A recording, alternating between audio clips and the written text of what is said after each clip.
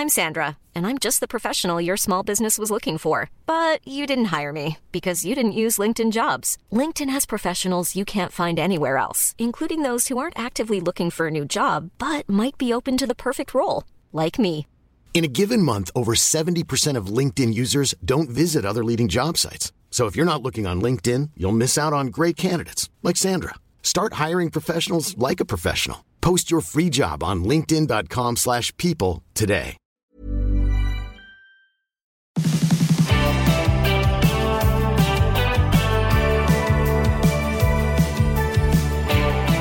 Moving from a PAYG role, which is a pay-as-you-go, so an employee situation, to a small business owner or a partnership, we're going to talk about that. What financial things do you need to consider? What legal things do you need to consider? And hey, if it's not you that are making the move, can you think about someone to send this episode to once you hear the conversation? We'll also touch on the tenancy law update from Queensland. There's been a couple of changes there. And also starting all over again with your career. We'll talk about that, selling cars and much more. My name's Glenn James. You're listening to My Millennial Money. Now, we can't do this episode without our Tuesday show partner, Sharesies. Thanks, Sharesies, for supporting My Millennial Money. Now, if you know someone who's won an award or a business that's won an award, they're on to something. Sharesies have won several awards. The Sharesies platform was awarded WeMoney's 2023 Investment Platform of the Year. The Investment Platform of the Year award is a hallmark recognition for Australian consumers that helps them identify great investing platforms in the marketplace. This award recognises Sharesies for providing great value, access to multiple markets, quality, and a diverse feature set. Sharesies is all about making their platform easy for you to understand, invest, and get educated. So get $10 added to your account, ready to invest when you sign up to the Sharesies platform using the exclusive promo code MMM. All investing involves risks, T's and C's and fees apply. Let's get into it today. Yeah.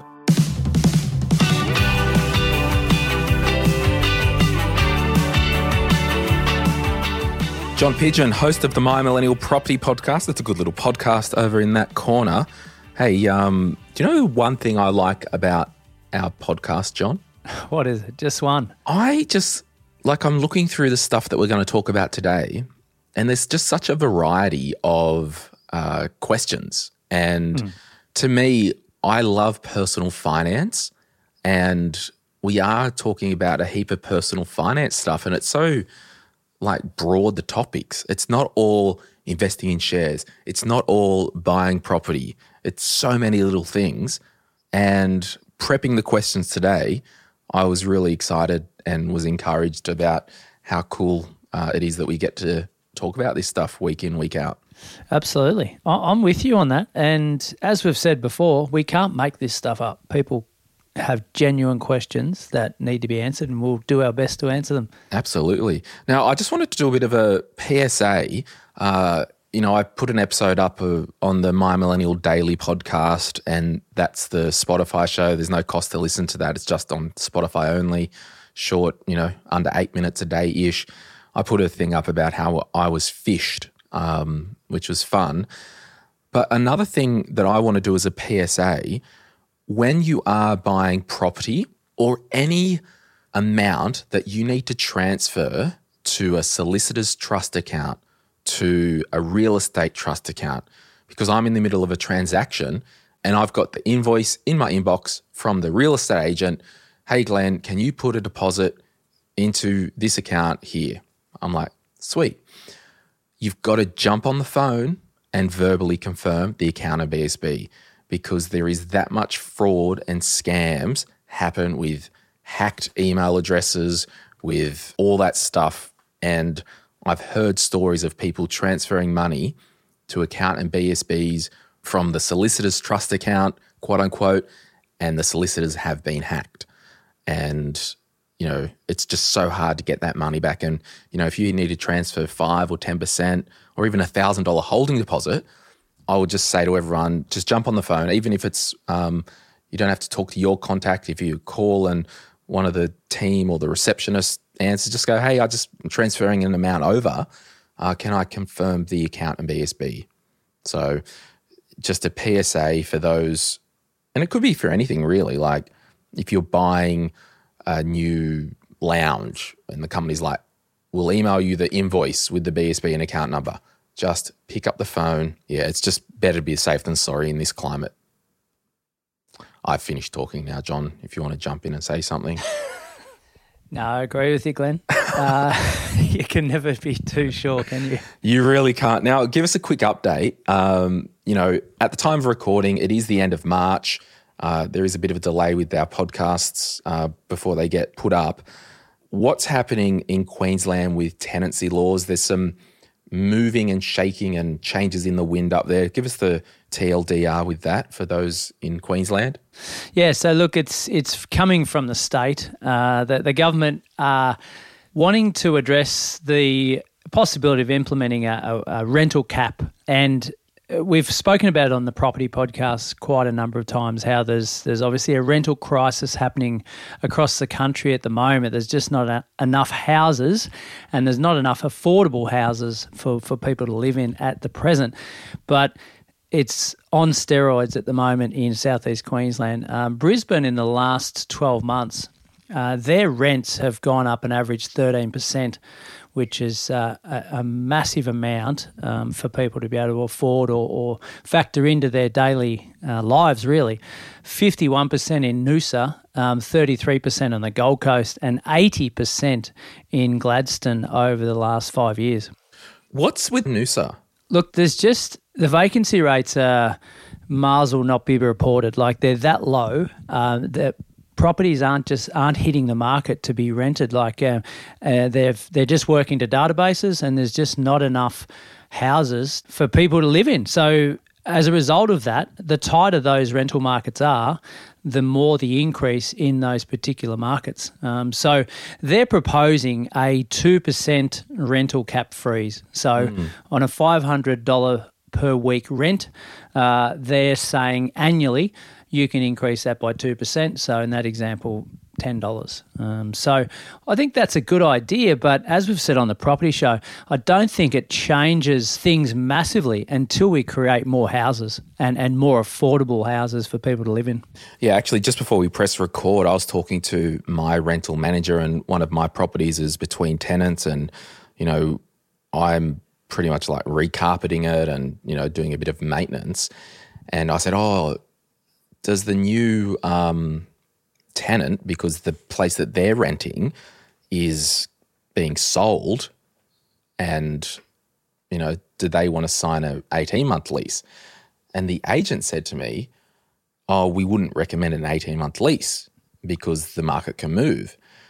And I said, look, to be honest, I'm not all about these wild $100 a week increases if I've got a good quality individual living in there. Like, sure, if it moves $10 or $20 a week, I think, as a property owner, you just really want to have the expectation that rent may increase each year. But I'm just not going to do that to someone because, in terms of the holding cost of my properties, the LVRs are great. It's not a big deal. And I really think, if we are going down this rabbit hole, John, as a property investor, don't be doing stuff on the line because it's just not good for anyone. Like if you have to increase your rent, and I know that interest rates aren't the reason for the cost of rent to be increasing everywhere, right? Like it's a straight up housing crisis, but don't do stuff on the line because number one for you, if you're doing high LVRs for your investment property, you don't want your personal finances on the line. You want breathing room, right?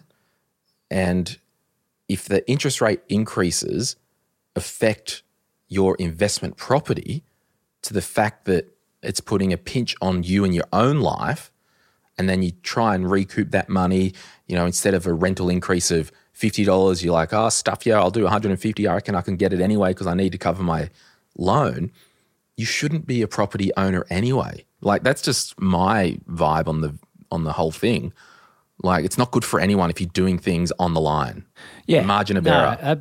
Absolutely. Totally agree. And I think it's understanding those numbers long before we buy, as opposed to getting in there and going unconditional and realising, hang on a minute, if we have a 1% increase in interest rates, we're in trouble here. So in any case, that's what's happening up Queensland way. And as this goes to air, things may have evolved from those initial discussions from state government. But yeah, the rental cap, fantastic initiative.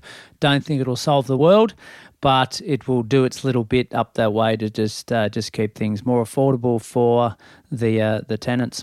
Yeah, and I really think, like, I'm always caught between governments controlling everything because it smells like hardcore socialism, and I'm caught between the free market, greed is good, pew, pew, pew, screw everyone to get rich. Like, it's a really tough balancing act because as an investor, you do want the market to give you the return effectively, because whether it's buying shares or dividends that you're getting from that return, like, you're basically getting market returns for those dividends, right? But yeah, I know it is a can of worms, the whole housing affordability thing. And in fact, in 2 days' time, this Thursday, the 20th of April, John, I've recorded an episode with a guy called Matthew Old, and it's all around affordable housing. And he basically, it's just a fascinating thing. Like, I had a conversation with him on the phone a couple of months ago, and as soon as I hung up the phone, I called Rach and I said, I've just had one of those conversations where I was blown away in the car. I can't wait to record this guy's story. He was homeless for a period. He had an addiction, got through that. And what he's doing now to help people going through a rough patch with affordable housing is wild. So look out for that one on Thursday. And John, a couple of weeks ago, you also did an episode on the My Millennial Property Show around affordable housing. Just give us the TLDR on that episode. Yeah, it was a really cool chat. It was a great initiative by a lady. It came out of Europe some years ago, where she's implemented in Australia or Melbourne to be specific, but basically gathering funds, and a lot of them are donations from people to buy units for for the homeless to live in, which I think is an unbelievable initiative. And at the time of recording, I think she had 9 houses or 9 units that they'd purchased in Melbourne and were managing them themselves and giving them to the homeless who were in need, and that there was a certain criteria to choose those people. And unfortunately, I got off that interview thinking, well, that's unbelievable, but that's 9 families that they're helping out. It's going to take a long time to make a real difference. And that's where you come back to the likes of the Queensland government and say, well, okay, a 2% freeze, that's fantastic, but let's spend some energy on building more homes. Let's spend some energy building more affordable homes for people to live in. And then the likes of this lady, this company, building 9 homes, that's just the icing on the cake. And I will say, like, it's fascinating where in this spot, and that's why I just love doing this podcast, we get to chat about stuff like, when you think of homelessness, it is not that person who might be addicted to really illicit drugs and are literally on the street, the quote-unquote homeless scene in the movie and, all that wild stuff. Like, that's a tragedy and it's an absolute mental health crisis and all that stuff. No. We are like, and this, I'll just give you a teaser for the episode on Thursday, John. This dude, he gets properties from investors, and if someone had an investment property and they're like, look, to be honest, I'm okay with $500 a week for this property. I know the market says I can get $600 or $650. What he does, he signs a rental agreement with that person for the $500 a week, and he's got 7 of these properties on his books. And then he's partnered with a community organisation here in Newcastle, and they have people that use their car park at night who are sleeping in their cars, and they project manage them over to his properties, and they basically say, okay, can you do $200 a week? And he coughs up the balance. So it's just so fascinating. And so I'm basically like, oh, so you literally donate from your business over $70,000 a year subsidizing rent. And there was stories that he shared about, a mother and her 4 kids fleeing a DV situation in Western New South Wales, came to Newcastle, into the home, the dignity that was restored. The kids are flourishing in public school here, and one's a school captain now. And it's just so wild. And it really made me think about my giving and generosity. So, yeah, a bit of a teaser for Thursday's episode. So that's great. There you have it. All right, what do we got today? That was a good bit of housekeeping, wasn't it?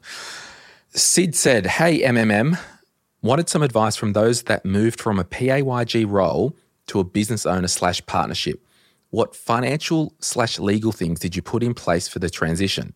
And Sid is thinking insurance, income protection, life and TPD insurance, superannuation, partnership agreement with clear entry and exit strategies. For context, I'm a pharmacist working in the public hospital stream and buying into a private community pharmacy as a partner with plans of working there ongoing. I have a young family and a mortgage. Hubby works in a PAYG role. So, John, what would you say to somebody like Sid in this situation? And it's written CYD, I'm imagining it's Sid. That's called Sid. Yeah. So those 3 things that Sid's mentioned, insurance, super and partnership agreement, absolutely. That entry-exit strategy needs to be clear and concise, and a lawyer would be involved in the drawing up of that to make sure everyone's on the same page for best outcome for everyone that is involved. I think from a financial point of view, regardless of whether we're moving from PAYG to business, we're looking at the cash flow management of our life and saying, well, how much does that cost us to exist on a monthly basis? How much does hubby earn? And how much of the hubby's work is going to cover the running costs of their life, including the mortgage and kids? So I'd work that out first and foremost. And then when you're building any business, I don't know about you, Glenn, but when I first started business, I had 3 levels that I would aspire to with building that business. First of all, it was from a financial level, what we'd call a bare ass minimum. So that's covering the running costs of the actual business. Now, Sid's fortunate that she's going into a business that's same industry. So pharmacist running a pharmacy business as such. So that is a smoother transition than just totally getting out of one industry into another. But so that's the first level that we try and achieve financially, is to cover the running costs of that actual business, and obviously sharing that with the partner and making sure partners are on the same level when it comes to that. The second level is we want to cover the business costs as well as pay ourselves a wage that's similar to what we were getting before we went and started this business. So that's an ideal situation. And you might have some timeframes around that, 6 months, 12 months, 2 years, 3 years, whatever you're comfortable with or uncomfortable with, should I say, in business. And then the third level is let's shoot for the stars. And we got into business to have maybe some choices in life and maybe time to do what we wanted to do, as well as run that business, that flexibility, but maybe also from a financial perspective. So what is that shoot for the stars amount that you could aim for, and reverse engineer how you're going to get there? So that's how I've always approached business and the financial aspirations or goals, but making sure the back end is really solid to begin with your partner, to know that you're on the same page coming into it, because you see so many partnerships dissolve because they just really didn't have the same morals, values, ambitions, life change for them. Like, understand with your partner, are they married with kids, or do they have kids? Do they have ambitions to have kids? Are they going to travel around the world for 2 years? Like, understand who they are for the next 5-10 years, because you don't want something like this to be in 1 minute, out the next. It ideally needs that longevity about it. What about you? Yeah, just touching on that, what I'd probably say, and the horse may have already bolted for Sid, but ordinarily, like if you're in the hospital system and you are moving into the community pharmacy stuff, and what I'd probably say is, in some instances, I've noticed this in the medical world more so maybe legal, and probably an accounting, just those traditional quote unquote professions, people just rock up and join into a business and buy in without meeting and getting to really understand who we're doing business with. And sure, some of these models are different, but in a perfect world, you'd probably want to say to the current pharmacist and business owner, because in Australia, the pharmacist has to be the business owner. I don't know if that's specific to New South Wales, but where we are. But maybe the strategy is, hey, can I just come and work here with the view that if all's going good in 6 months, then we can put a plan together for me to buy in? Because, particularly in community pharmacy, even if it's a Amcal or Terry White, some of those big chains, they're still just small businesses that are franchised. So I'm probably wanting to just make sure that pharmacist who I'm about to be in business with, I don't think they're an a-hole. I think they're good to work with and we've got a good working relationship. So that's probably just a motherhood statement. Insurance, income protection, life TPD, everyone needs to get that sorted regardless of whether they're an employee or a small business owner. The good thing is moving from a PAYG pharmacist to a self-employed one, you'd probably have no issue getting income protection from day one. Super, we can swing around. And the good thing about this is from day one, you'll probably be earning the same amount of money, if not more. So depending on your structure of the way things happen, the business owners may both be employees and then take a profit. So there might be, depending on the structure, an automatic super SG contribution for the portion that is with your employee wage. The partnership agreement, what I'm probably really looking at there is to get in the same room with the partner and a lawyer, maybe an accountant, and just be like, look, how are we doing this? What structure are we using? Is the pharmacy a proprietary limited company? Is the pharmacy a unit trust? Can you set up a family trust to own the shares in the company? Is it a straight up partnership where it's you're effectively a sole trader? I'm not sure how pharmacists do it. I've only had a handful of pharmacist clients in my day. So you really just want to get the structure in terms of your business structure right from day one. So if you are buying in to the business, is your family trust owning that percentage, and then you're an employee of that business, and also as an owner, a portion of the ownership you would get profit and the family trust might own that. Now I'm probably going a bit deep, but whatever. Then probably what I'm discussing, I don't love the idea of people getting offered a partnership in equity that's a minimum 5 or 10%. I think that's a little bit golden handcuffy. So I would probably be looking at, for example, in the partnership agreement, can we have some runway of increased equity and ownership over time?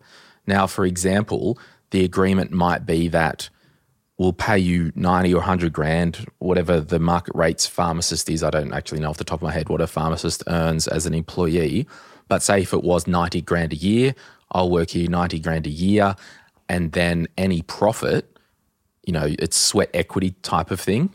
So you're not having to, because for those who aren't aware in the business world where people buy into businesses and become partners, like if a business is worth $1 million and they've offered you 10%, you've got to rock up with 100 grand. So the question is, how do we pay that 100 grand? Do we borrow it off our mortgage? Do we get a business loan?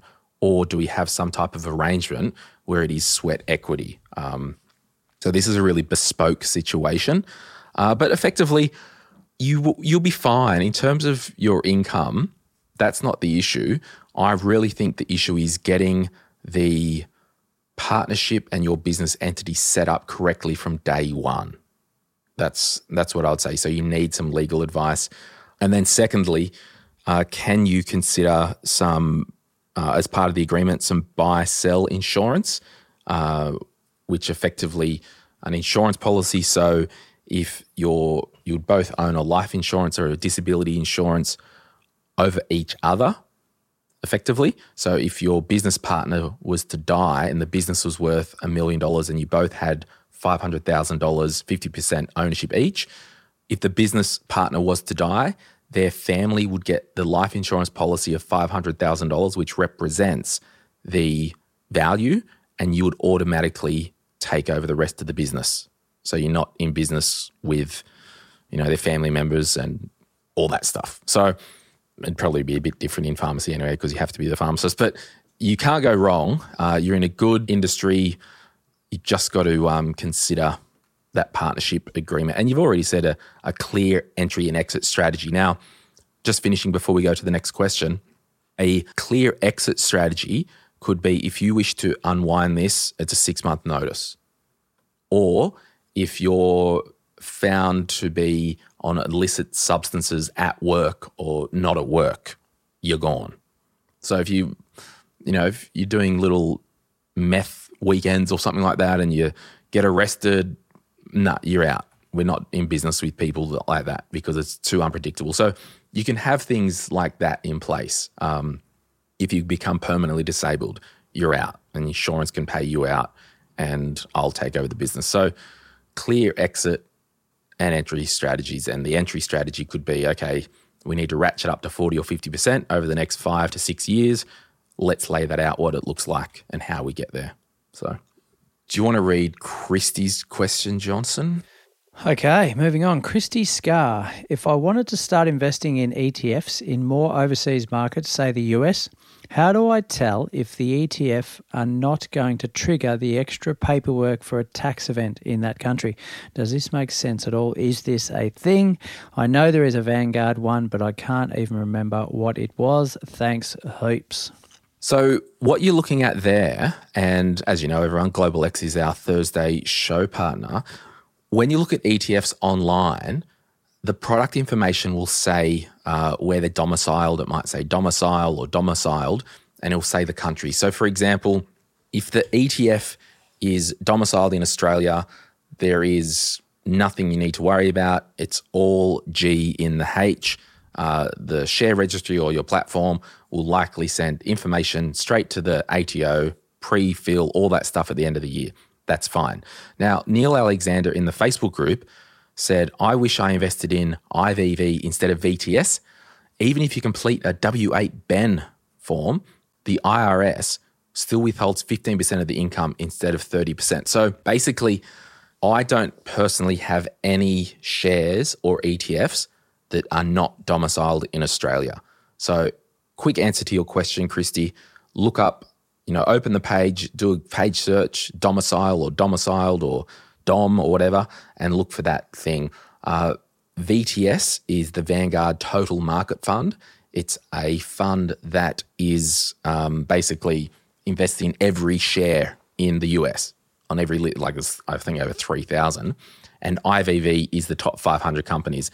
And the difference is minimal between the two. So I've taken the view that I'm happy with my IVV and it's domiciled in Australia. John, let's have a break and we'll come back and continue this conversation.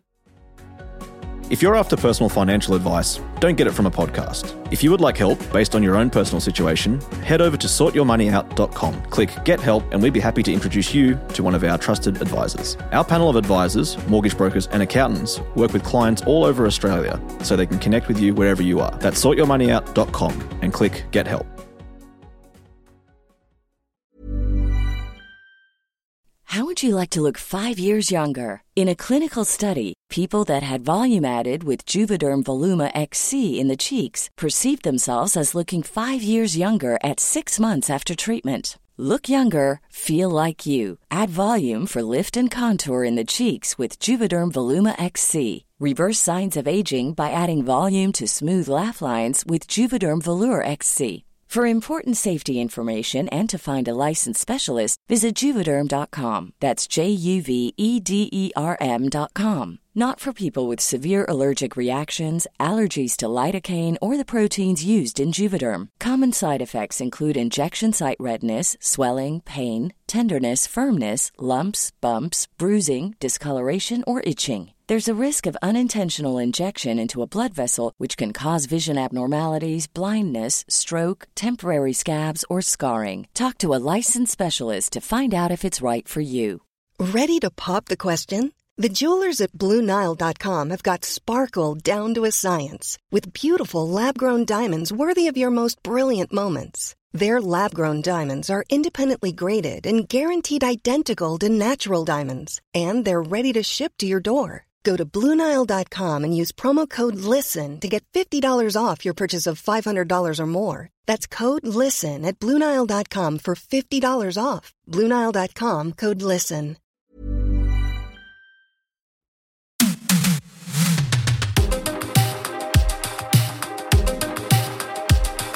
Rightio, we are bouncing back into the community segment of the week. We can't do this segment without Sky Wealth. You have told us that you want to get your income insurance sorted this year, your life insurance. Maybe Sid needs to talk to Phil and the team at Sky Wealth, sky.com.au/MMM.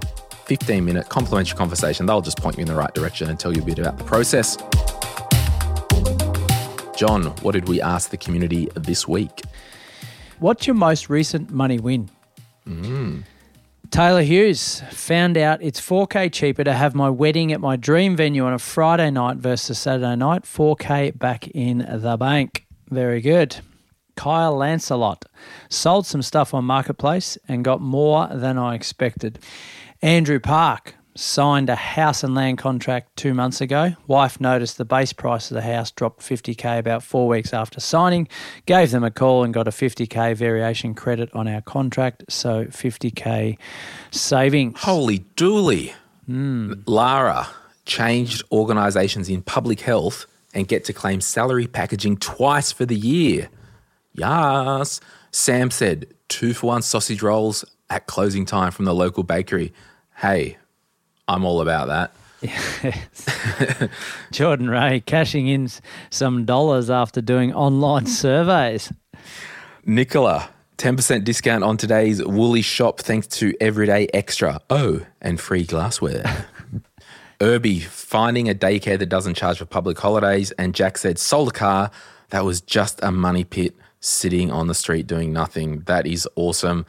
Money wins. Hey, we're still having comments about the one we did a few weeks ago with the pets, with the chicken and the pet bill. Someone nearly crashed their car on their Hume, didn't they? Yeah, I saw that a while. Oh, I don't know. Was it a G-up? Or just someone own chickens and take a chicken? Well, I guess you can get someone an equine tell van. us? If you're an equine vet, give us a call. Look, that's the community segment of the week. Thanks to Sky Wealth. All right, John, some housekeeping, a couple of things. Keep an eye out. We've got webinars every month till the end of the year. So we're just going to really keep turning up the webinar thing, allow you to watch them live, ask questions, or we'll put the replay up on YouTube. The mortgage broker one, I think, is tonight. If you're listening to this, we'll put a link in the show notes just in case. And then one thing I've recently launched was a focus session with Glenn James. That is I. What we're going to do, I was thinking the other day, John, that I miss workshopping people's money situation. I really do.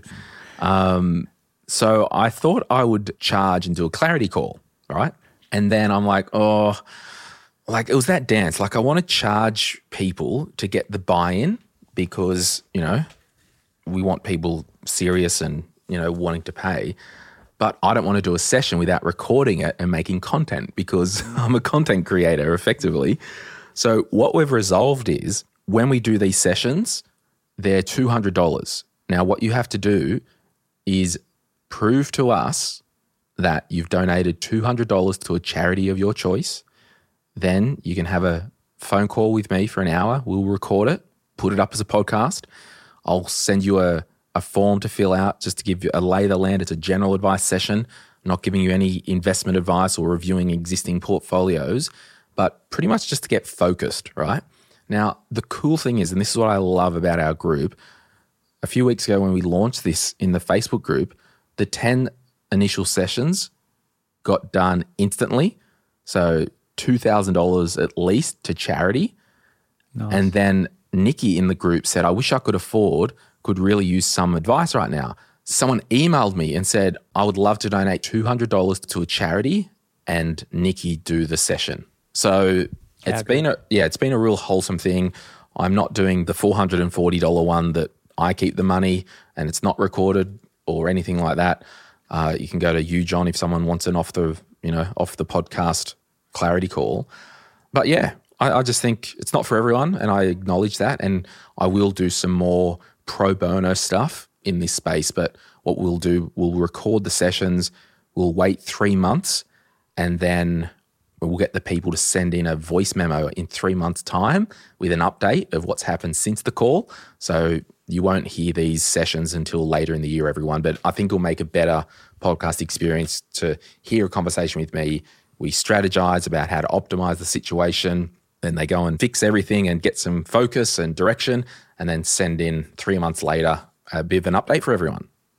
Love the idea, because essentially the group has spoken, haven't they? Said, well, let's give it to a charity. The group have spoken. They really have. They really have. Question here. I don't know why that was weird, but sure. Izzy said, hey, everyone, just hoping we could get some help when it comes to selling a car privately, and the best way to take a payment. Is bank transfer for around 10 grand a good option? Or what would you all recommend? We haven't sold a car privately before. Doing this as we'll be able to get more money compared to a dealer. Absolutely. Thanks so much for your help. So, John, what would you say to Izzy about selling a car privately? I like it personally, conceptually speaking, to sell a car privately. I actually like the challenge of. Done it a few times over the journey, and I like the idea. Now, why I like the idea is it's on the open market and people can haggle how they want to, and you deal direct with the purchaser. Right? Some people want to avoid that, and that's when they go and list it in a car yard or something similar. But is bank transfer for around 10K a good option? What do you think? Yeah, I think the one thing that I want to get across, if you are selling something privately, it's by your rules and your way. Number one, you could theoretically say, hey, selling this, P.S., the successful buyer must provide bank check, no ifs, no buts, nothing. This is what we're doing. So you have the power to do it however the heck you want. You can say, bank transfer, I'm happy to do that, but I'm not signing it over until I've received the money.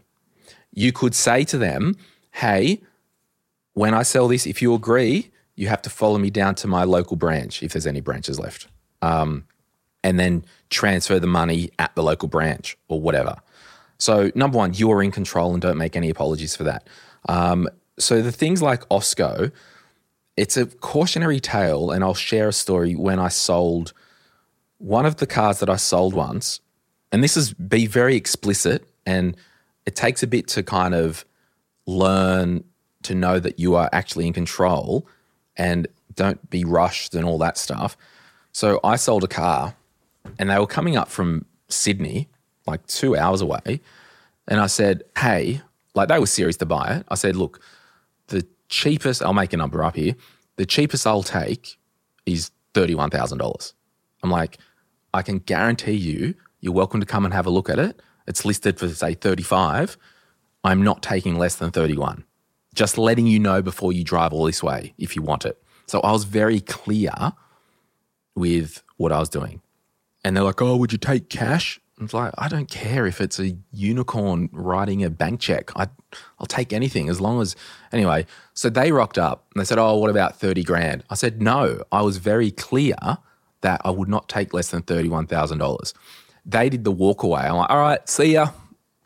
Anyway, oh, no, we will. Okay. They had a bag of $31,000 cash. And I said to them, that's fine, but you're driving with me to the bank.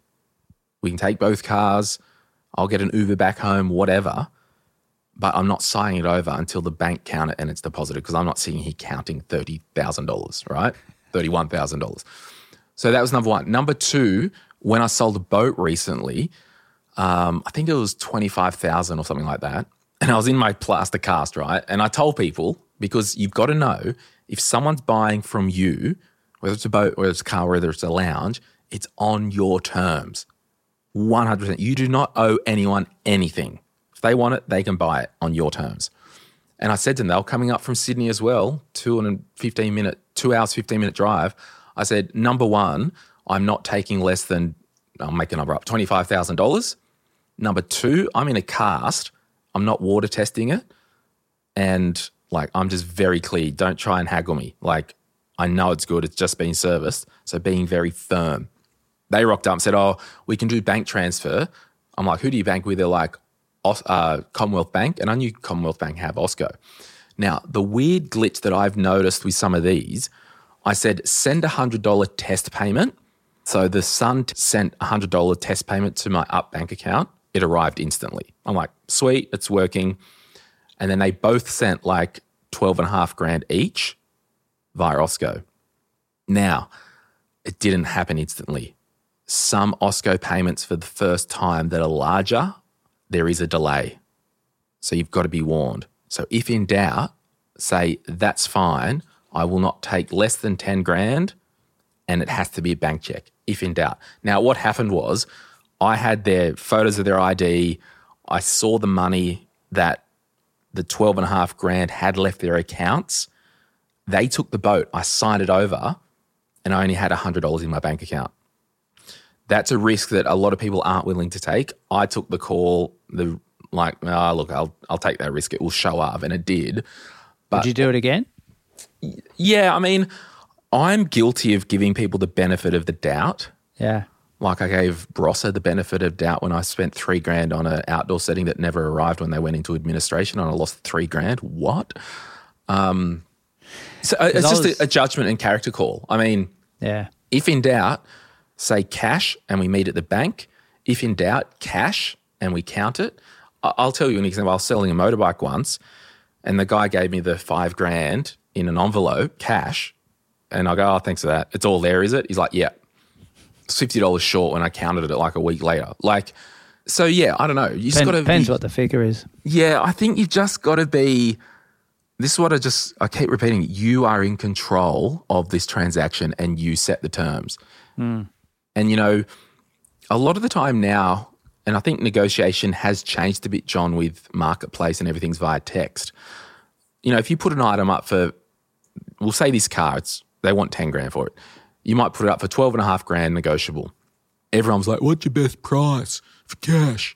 I don't care. It's all post-tax dollars anyway. Like, cash doesn't mean anything to me. Like, I'll just put it in the bank.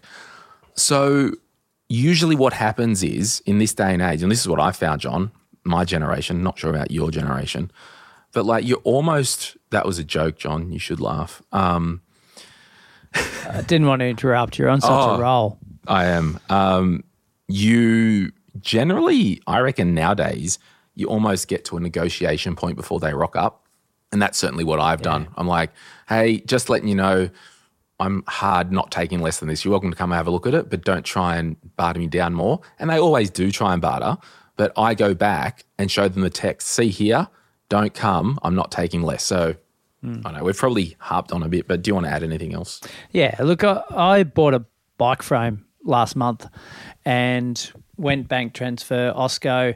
It actually hadn't hit his account when I left. He was comfortable to do it, took screenshots and licenses and all those sort of things. So I was obviously happy to go, but he needed to be comfortable to let it go as well. If I was on the other end, would I let them go? Again, it's a bit of a trust thing, and like it or not, you're judging someone on face value and the communication you've had up until that time. But yeah, all cars that I've sold have generally been cash. Yeah, the guys who bought that car from Sydney, it was dodgy. It was so weird. The guy didn't have a license or a bank account. I'm like, and he's like, oh, can I, you know, the is it the PPS or whatever register it is to see if the car is, you know, been damaged or stolen or whatever. He's like, oh, can I run a check? It's only $2 online. I'm like, yeah, you knock yourself out. He goes, oh, I don't have any money in my bank account. Can I? So I'm like on the boot of my car with the laptop, logging into this government website, paid for his $2 thing. Like, I'm just like, oh my gosh. How dicey are some of these transactions? They look real ordinary when you're on a side of the road negotiating and you're handing over money. And that's what I said. I'm like, I'm not counting this. It's going to the bank because if half of the notes are fake, like, yeah. Anyway, that's a bit of fun. Sarah said, I'm at a crossroads career-wise and would like some advice. I'm unsure whether to start again or building on what I have. I've worked in legal support with experience in multiple jurisdictions, client services, and some compliance. I'm at a stage where I can sort of pick what I do next because of having a lot of transferable soft skills, but I don't know what to do. I'm looking for something that has good trajectory and ability to get good money if you find the right path. I'm not sure what to choose, to build on the path I have already forged or to try something completely new using the soft skills I have to get a leg up. Can you solve all Sarah's problems, John? Well, do my best. I think there's 3 areas that we need to assess. Or this is, if I was Sarah, this is what I would do. There's money and finances. Okay, how much am I going to get paid, or how much am I getting paid at the present? There's enjoyment. How much am I enjoying my role now? Because I can guarantee how much I'm enjoying it at the moment because I know, whereas I can't guarantee what I'll go into or whether I will enjoy what I go into, as I haven't done it yet.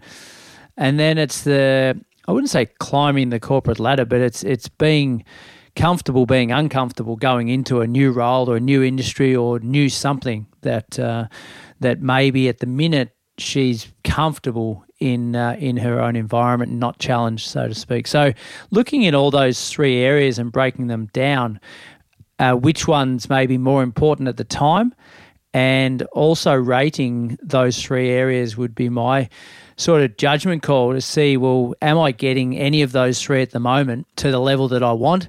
And if I change, am I going to increase my chances of getting all 3 of those? Because, I mean, yeah, it's about, as we keep saying, it's not all about the money and how much we're getting paid. It's about the lifestyle, it's about the enjoyment of work, it's about the challenging nature of it and being relevant, a whole range of things. So understanding, Sarah, what are your true values and what you're after from a career point of view, and then hopefully that leads you to the best answer. What about you, Glenn? I've just, while you're on your Sermon on the Mount there, I just replied in the Facebook group and said, have you got a copy of the book, Sort Your Career Out? So I've offered Sarah a book. And that's nice. You've got to advertise the book and give some away to good people. What I want to just say, and then we'll move on, and that's what reminded me of the book. We talked about STEM industries in the book, right? Science, technology, engineering, and maths, I think. That's the STEM words, right? Now, what I said in the book was those industries, have such a long scope in this world, right? All the good stuff. Now, you might not be a scientist. You might not be an engineer. You might not be good at maths. You might not be good at technology. But can you do something within that industry or those industries? So in the book I shared about, if you like marketing, can you get into marketing in science? Or Sarah here, legal background, transferable skills. Well, can we do something in the legal world of one of the STEM industries? I don't know. That's what I just want to say. Like, you've got the transferable skills.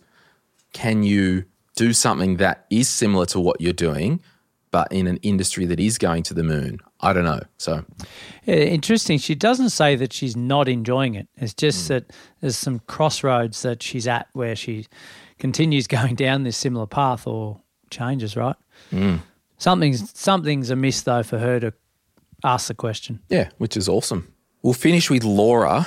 Hi all, I'm looking for some advice. I'm currently renting a place with someone else since January, so almost, half a year. I've been looking for my first property for a while and finally found something, but I'm not sure what to do. Dun, dun, dun.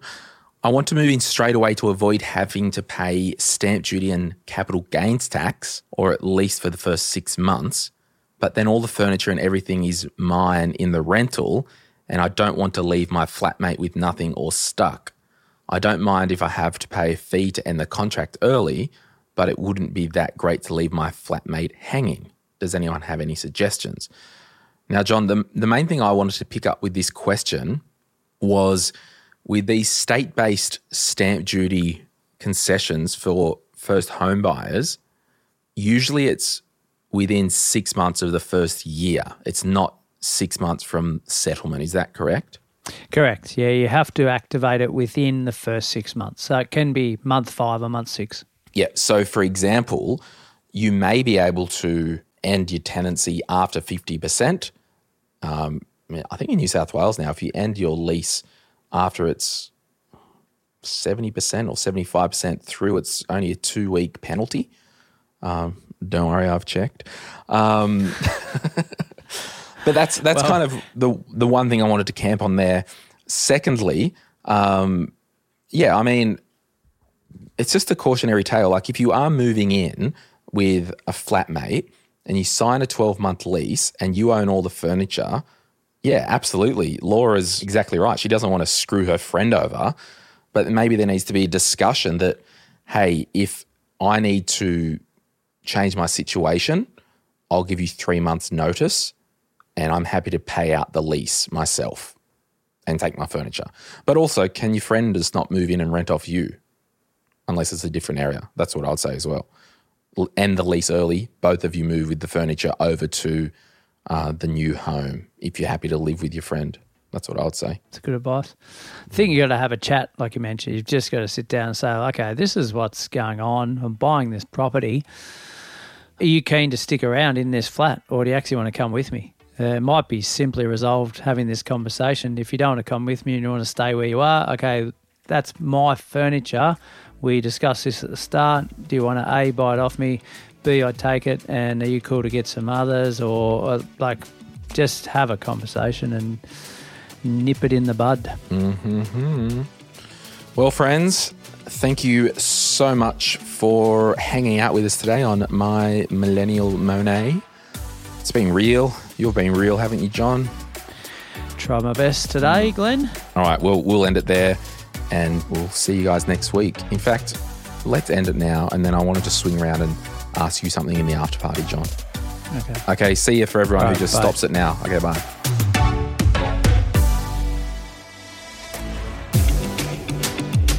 We acknowledge the Awabakal people, traditional custodians of the land on which our studio sits, and pay respects to their elders, past, present, and emerging. We extend that respect to Aboriginal and Torres Strait Islander peoples who may listen to our podcast. My Millennial Money supports a variety of charities, and we encourage you to consider giving as part of your overall financial strategy. If you would like some giving options, or if you're unsure about which charity you can support, head to mymillennial.money/charities for more info.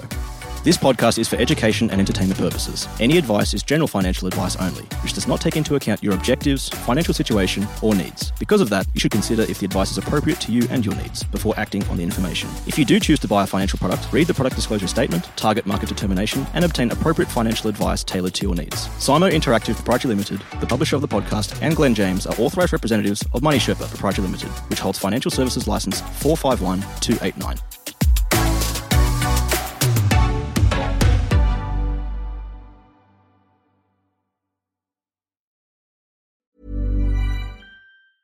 Small details are big surfaces. Tight corners are odd shapes. Flat, rounded, textured, or tall. Whatever your next project, there's a spray paint pattern that's just right. Because Rust-Oleum's new Custom Spray 5-in-1 gives you control with 5 different spray patterns. So you can tackle nooks, crannies, edges, and curves without worrying about drips, runs, uneven coverage, or anything else. Custom Spray 5-in-1. Only from Rust-Oleum. Planning for your next trip?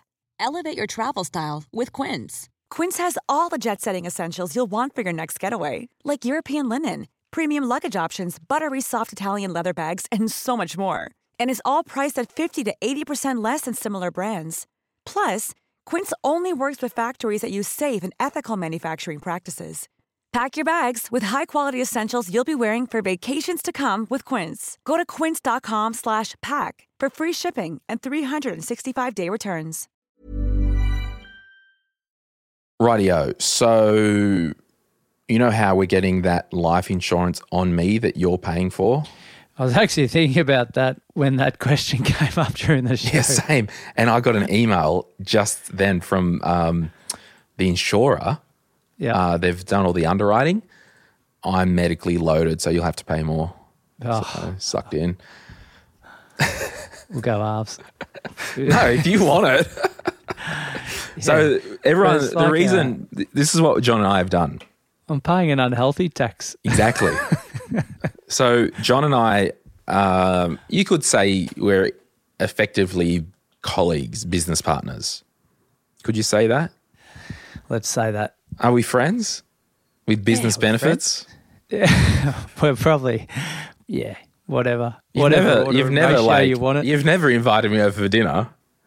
Hey, I rarely invite people over. No, but I was going to say I've never invited you over either. Likewise. So we do business. As you just confirmed in the recent recording, we're in different generations. We absolutely are, aren't we, John?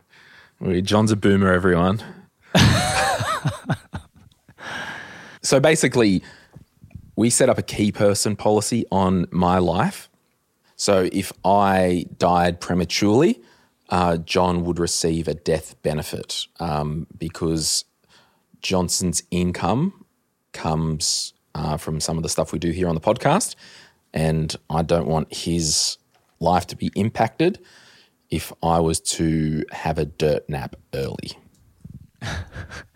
Yeah, that's right. So, what's the bad news?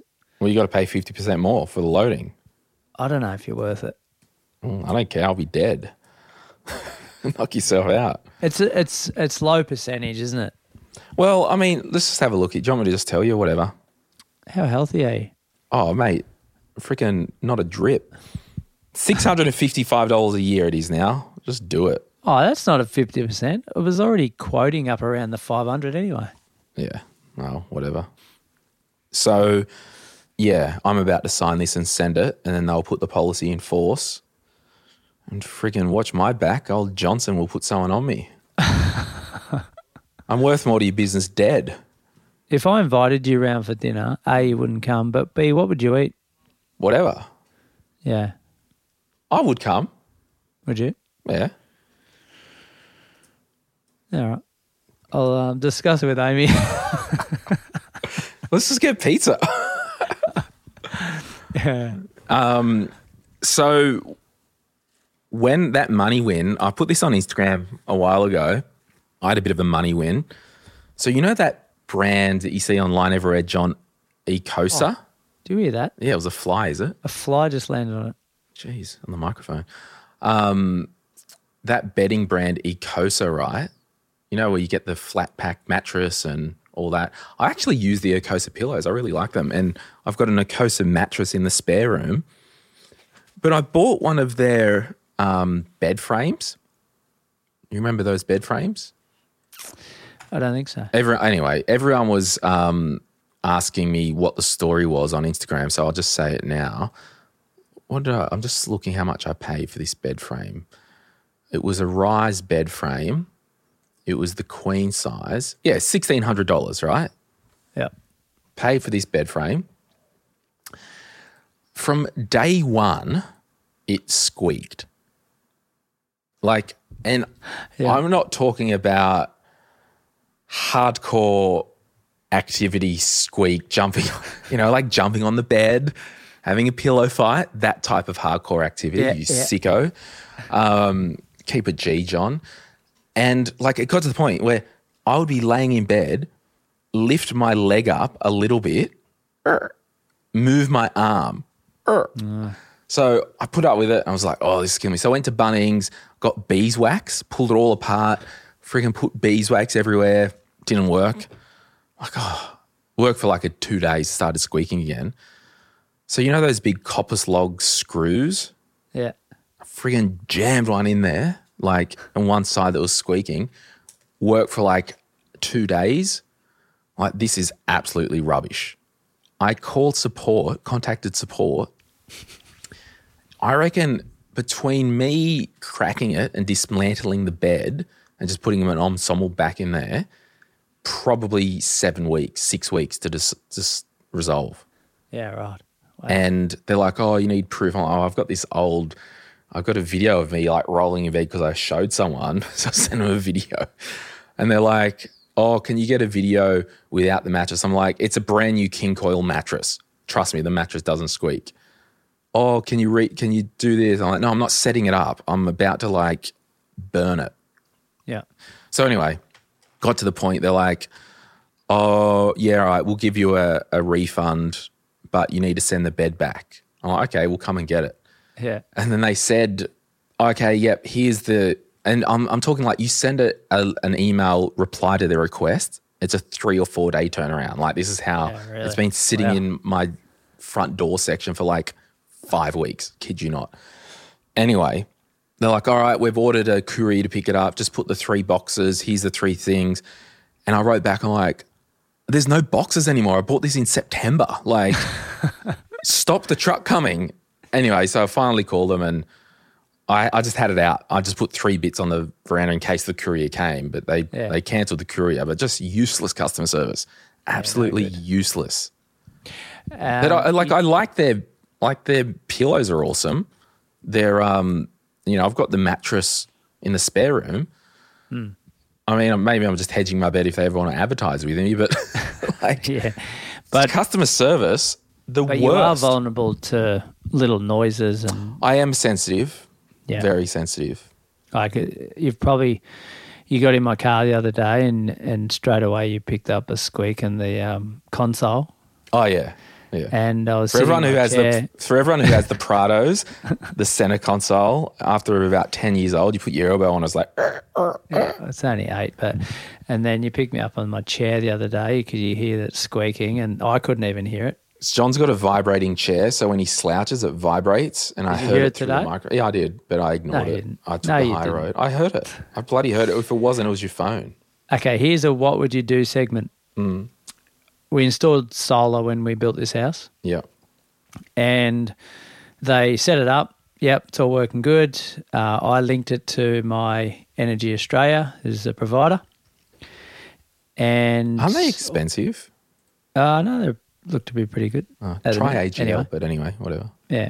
Any case, 3 weeks later, I'm like, I can't actually see, because I was away in that period, and I came back and I'm like, I can't actually see what solar's being used and what's going back to the grid, et cetera, et cetera. Rang them, they came out and said, oh, yeah, we need to do a software update. I said, right, okay. So how much solar have I generated in the last 3 weeks? None. What? I'm like, what? And I said, oh, okay, so what's the step from here? He's like, well, it's working now. I said, okay, so what about for the last 3 weeks where I paid for solar and didn't get any? Can't help. You have to talk to management. So I emailed 3 emails, 1 phone call, voice message, still nothing. Continue to get their marketing, but nothing back. So what would you do in that situation? Would you... How much? Push the point? 6 weeks you've paid for it and you haven't got any solar. Yeah, let's say worst case 4 weeks. What's the hard cost, do you reckon? Have to be a couple of hundred. I mean, I'm at the stage where my blood pressure goes through the roof when I'm banging my head against the wall for like this bed's $1,600. Yeah. It was to the point where I was just like, you know what? I don't actually care about the money. You're doing my head in. And that's why I put a post on Instagram. I was just like, everyone just needs to be warned. Sure, the mattresses and pillows, knock yourself out. Yeah. But anything like this, it's just useless. Oh, I will add, they finally said, all right, we won't pick it up and this morning when I was just, an hour ago when we were looking, I was looking over there, not looking at the camera, because the Salvation Army, it was on the front step. They donated the bed to the Salvos. Oh, right. Apologies to whoever gets that. But, so they're going to refund the money once they confirm the charity picks it up. So, right. But yeah, I mean, I'm at the stage where, fortunately enough with my financial situation, a couple $100 is just not worth the absolute stress of dealing with the machine. Yeah, and I'm fortunate enough to be the same. However, when they don't respond to any of my emails or call me back or give me anything, if upon my first email they came back and said, yep, really sorry about that, nothing we can do from our end, but understand your situation, I'll be like, yeah, okay, cool. Customer service is there. Yeah, I think actually... But now they're ignoring me. I'm like, hang on, I'm going to dig my toes in here. Yeah, I think it's that... Yeah, I kind of will walk back a few of my comments because it gets to the point where it flicks the threshold from being about recouping my money to the principal. Yes, and correct. It's like if someone sues you and they don't want money, good luck. They're not going to stop. Because I had a similar situation on Friday last week, over $180 with this company. Right. And long story short, gosh, it's a long story, but I was at this place that I bought a product from. It was a brand new product. When they delivered the product, they didn't tell me about this beep. I thought it was a normal beep. It went for its first 3-month service. Might be a boat. Might have put a brand new engine in. Went to its 3-month service, because you turn the key on and it beeps once, which is normal, and then 6 times. I thought the 6 times was a safety thing, that apparently the beep is because the trim sensors are routed because they didn't replace the leg, just the engine. And I just wanted to make sure what the beep was because I heard it while cruising once. And I said to them, I'm like, I'm bringing the boat back down. I've looked online and I've since learned that Mer cruisers don't beep 6 times after the initial startup beep.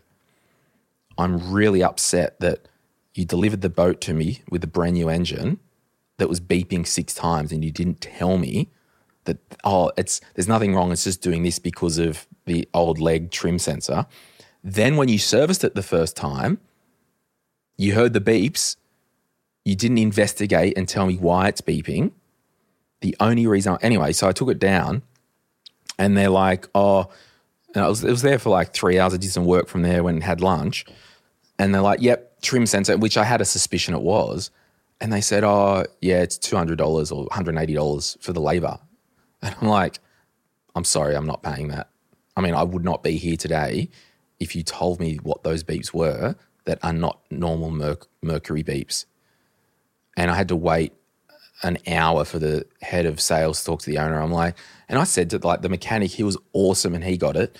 And I said to this main sales guy, I'm like, we'll call him Bob. Bob, do you not believe me? Like, do you think I'm here? He goes, oh no, I'm just staying out of it. I'm like, no. Yeah. The mechanic, he categorically believes, like, I've wasted a day, driven from Newcastle, hour and 15 minutes down, waited here.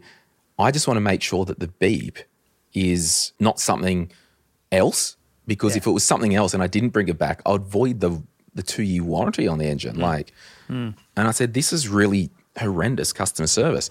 Anyway, I said to them, so he had to talk to the owner who wasn't around, so I had to wait.